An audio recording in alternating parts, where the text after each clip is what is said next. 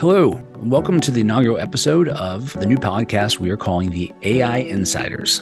The subtitle of that is An Anthropologist's Journey to Meet the Humans Behind AI.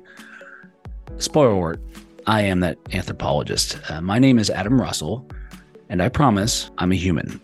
Why would I start out that way? I mean, why do I even have to tell you that? Well, because this is where we are. We're in a world where something called artificial intelligence, a term that's as inclusive as it is contested, is becoming both commonplace and increasingly confusing. For better or worse, AI now touches just about everything we interact with on a regular basis.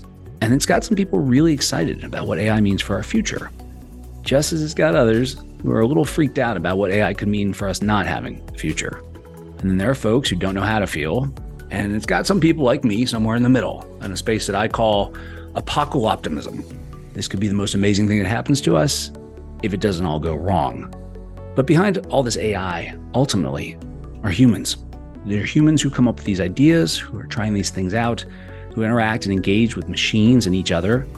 They're humans who are determined to do things right, as well as to do the right things. Humans who are just as worried and just as optimistic as everyone else about AI. And humans, like some of our guests will have on this podcast, I think, who are working in this space because it's some combination of awesome and interesting and fast-paced and emerging, clearly powerful, and because it does represent one of the biggest historical technical inflection points for our species. And these are humans. I think they want to do what they can to help things turn out right. Now, I have the privilege of being the recently appointed and newest director of the AI division at the University of Southern California's Information Sciences Institute. As part of this job, I want to get to know more about these humans behind AI. That is, I want to help open the black box that is AI right now by interviewing the humans who have journeyed to and with AI to this point. In part, I want to do this because I think they're just as interesting as any story about transformers, deep learning, or generative adversarial networks. Apologies if you don't know what that is, or NVIDIA's latest chip. But in part because I think understanding them could also help us better understand where AI, so all of us, may be headed. So I invite you to join me as I talk to and learn more about these humans who are helping to usher us into this new age. The humans I hope who help create and deploy the AI that we're going to need to help us not just survive AI, but thrive with it. My guest today is Dr. Keith Burghardt. And now this is usually the part of the intro where I read Keith's resume or point to publicly available information. And one should ask the question, what is the point of that? Because it is publicly available. So rather than do that, I got a hold of Keith's resume and with his permission, gave it to a large language model. And I asked it to summarize based on the resume, what are the most human things to know about Keith? And the answers, I think, are revealing more about AI at this point than about Keith, which is why I'm going to ask Keith my own questions. It came back with, Keith seems to be an accomplished yet well-rounded researcher who combines technical expertise with humanistic interests to make contributions in data science and AI. His resume paints a picture of someone passionate about research and teaching. So you can see why I'm not going to quit there. And I want to ask you some questions. First question, Keith Burghardt. I have a magic wand and we're going back in time. And Keith, I want to introduce you to your 6-year-old self. And now I'm going to stand back and I want to watch you explain to your 6-year-old self what the heck you're doing. What are you doing with AI? How'd you get here? Thank you, Adam. I would say I learn why people hate and how to stop it. I look at the signals people leave online, the digital signals, the fingerprints that they leave online, to understand what makes them more likely to join, let's say, online hate groups, the impact of joining these groups, and how to finally make them leave. Interesting. Okay, so you would tell your 6-year-old self, I'm going to tackle hate. Yes. All right. I'm sure at that point the 6-year-old says, well, why would there be so much more hate in the world? Don't worry, kid. Wait till the social media comes along. Okay, so let me ask you this then. Who are your heroes in this space? Well, tell me who your heroes are generally, because my suspicion is that they somehow inform some of your decisions to be in this space. Who are my biggest heroes? I would say actually my dad, as generic as that may sound, where he always actually fed my curiosity, including my curiosity in this work. He was an English teacher, but in his own time, he learned German and Old English in order to do stuff like read Beowulf in its original language. he didn't do that to be pretentious. He did that because he was interested in history. My main focus on why people hate was actually influenced by him. He was a diversity coordinator where we would hear about diversity, equity, inclusion with students in high schools. He would come back after each day of work, sort of explain to me the issues that many of these people would face. That's really interesting. So I can tie that thread there. Given the rapid acceleration of technologies in this space, what should we be taking from history to guide us as we get through this period? I think one aspect of that is that we have all this data from history that we use to train our models. And one thing that history teaches you is that people are never static. And so we could use, for example, our understanding of how people have evolved, their language has evolved, to address some of the, say, historical biases that might otherwise be ingrained in the AI. So, question that falls on from that would be, given the rapid acceleration of this technology, where do you think you will be in 5 years? And how do you think AI will make your prediction completely inaccurate? I would imagine there's a lot more research that I want to do in this subject, understanding what are the mental models that affect people's likelihood of joining hate groups. The other sort of research that I do to a lesser degree is understanding how settlements evolve. And in that case, there's been a lot of work and very rich work on what is called vectorizing maps, turning historical paper maps to actual digital data that a computer can analyze. And I would say there's so much to do to understand hate groups, so much to do to understand settlements and even digitizing maps, that's what I think I would do in 5 years. But you also bring up the point, how could AI affect these assumptions? Well, AI could be extremely important in progressing this research because we have these huge potential advancements in what is called computer vision and how computers can see an image. And I would suspect that in a few years, this decades-old problem of how to actually have a computer understand a map could in fact be a solved issue. So I think that's one component where AI can make an advancement. And the other component would be how AI could better help me understand, for example, the actual thinking process, what people think when they join these hate groups. And right now, we have some sort of rudimentary ways of understanding people's thought process, people's mental model. But with these advances in large language models, we might have a much better understanding of really what is in these people's minds. And to that end, we could think about better interventions, better ways of addressing the many issues that come with people joining these hate groups. You touched on the ability to better understand what's in people's minds. There is a lot of discussion about the obviously dual use nature of technology generally, but certainly artificial intelligence, ranging from existential risk, in which we sort of are exterminated somehow using mechanics that aren't entirely clear to me. Where have you been most wrong about sort of AI/data science? Like, what's the most counterintuitive concept or thing you've run into where you thought, I was just totally wrong about that?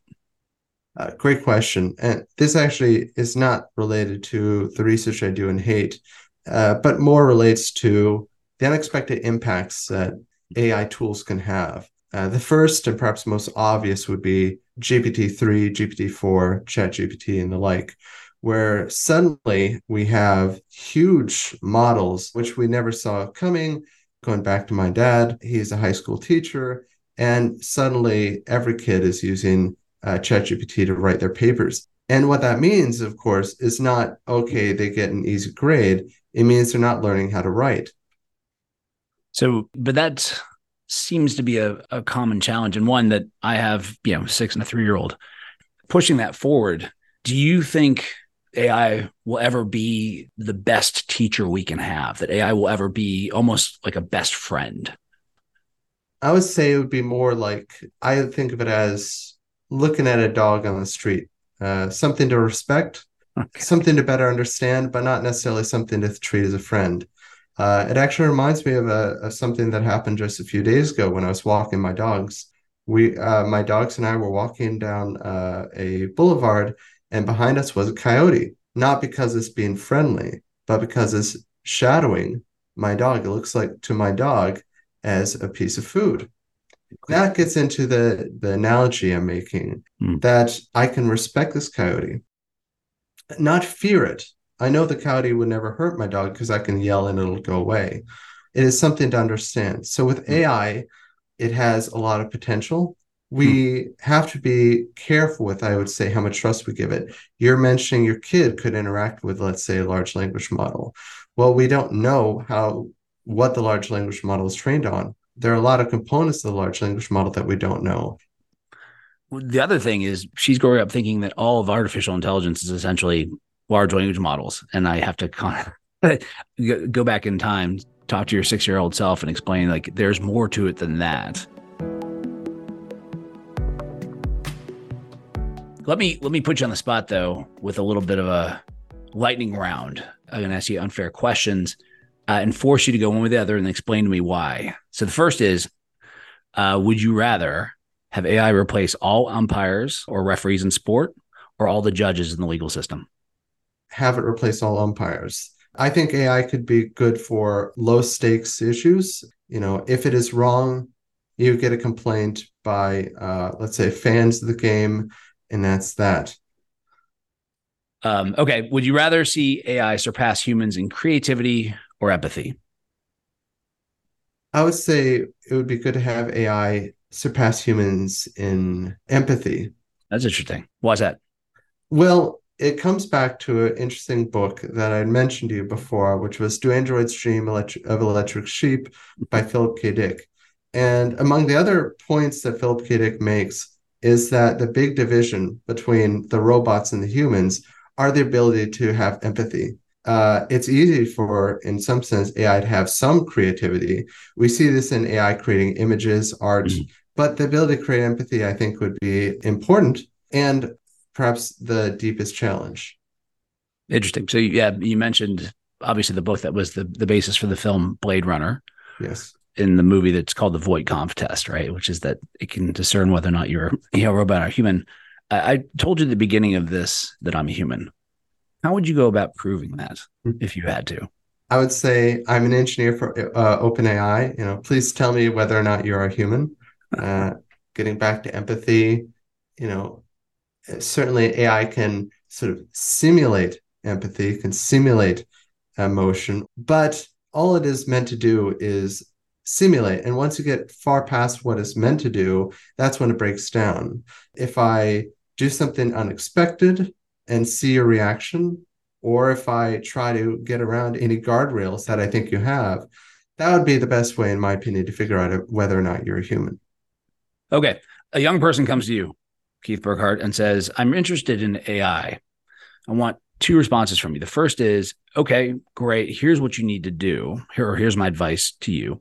The second, I want you to talk them out of going into AI and tell them what they should do instead. So the first part, what should they do? I would say if they want to work in AI, I think the most critical work they would have to do would be work in making AI more fair. The deepest issue, I think, is AI can drive people into echo chambers, can create all this harm.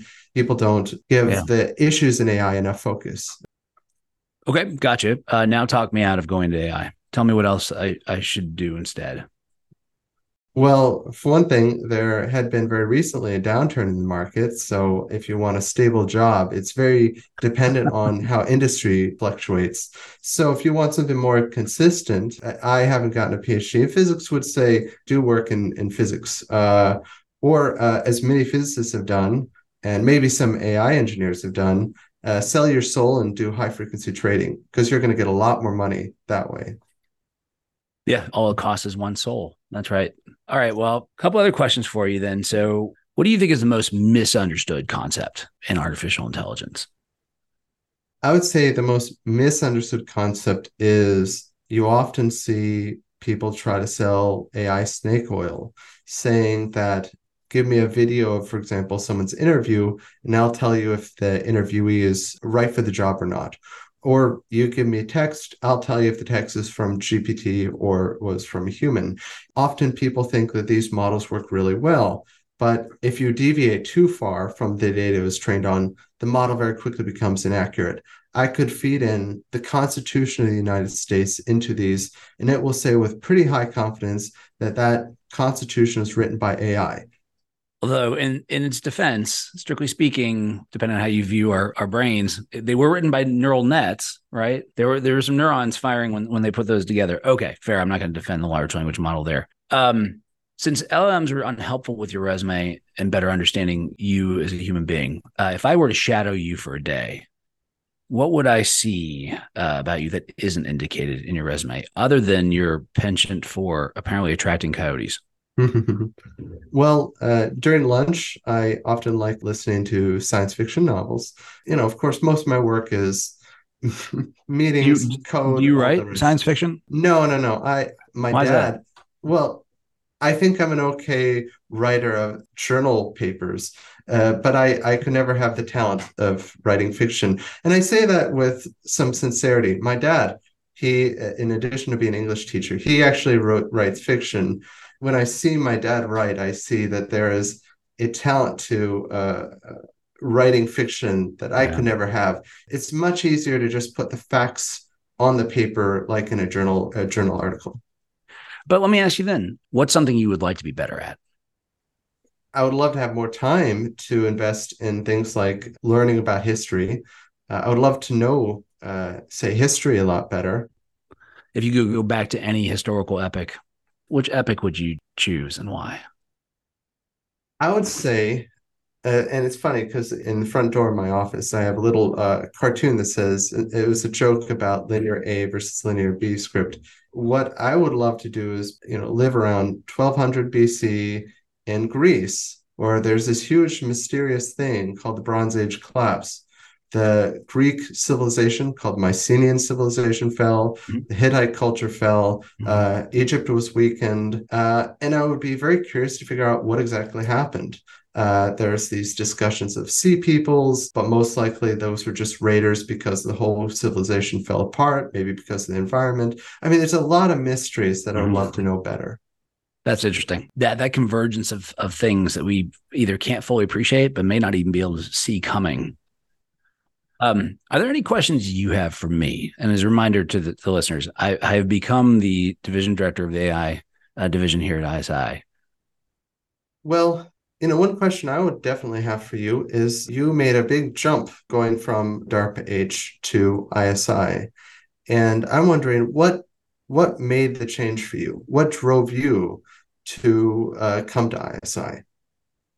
Very, very briefly, ISI has an unbelievable pedigree and a storied history of doing work in the information sciences, not just AI.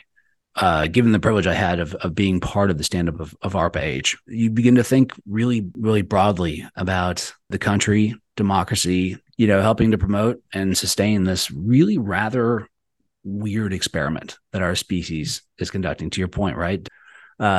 And to see democracy work requires that we deliver on that. And that was true of health. It's true of national security at DARPA. It's true of decision-making at places like ARPA. And I think it's particularly true in this area of artificial intelligence. And so I've come to do what I can to help really kind of, see the information sciences serve to the benefit of democracy, not to put too fine of an ambition on this. Also, you guys are just cool, especially since you're willing to do something like sit down on a podcast like this where I ask you crazy questions about would you rather have AI, automate all cooking or all fashion trends of the future? Go. Oh, geez. Definitely all cooking. It would be an interesting experiment. But Yeah. I'd also have to say, you saying cool people as though I'm part of the group. Well, I'm the intersection of me and cool people is two different circles. I think we have different definitions of cool because I think cool are people who are doing things to do things like, reduce hate. I don't know what's cooler than that, to be honest, Keith. So rock on, man. I think that's pretty much all I've got for this podcast. This is really, I think, important to humanize AI in this way, because whatever else we learn from AI, to your point, we're learning a lot about ourselves in this. I want to thank you again for this opportunity to talk. I really enjoyed it. Okay, well, with that, thank you for the first episode of the AI Insiders. The anthropologist, myself, will continue to try to understand the humans behind the AI. Of course, that's a tall order since I've been trying to understand humans. Thanks again for your time, Keith, and I look forward to future podcasts. Please join us again when we have another episode of the AI Insiders up, and of course, all feedback is welcome from the listeners. You have a good day.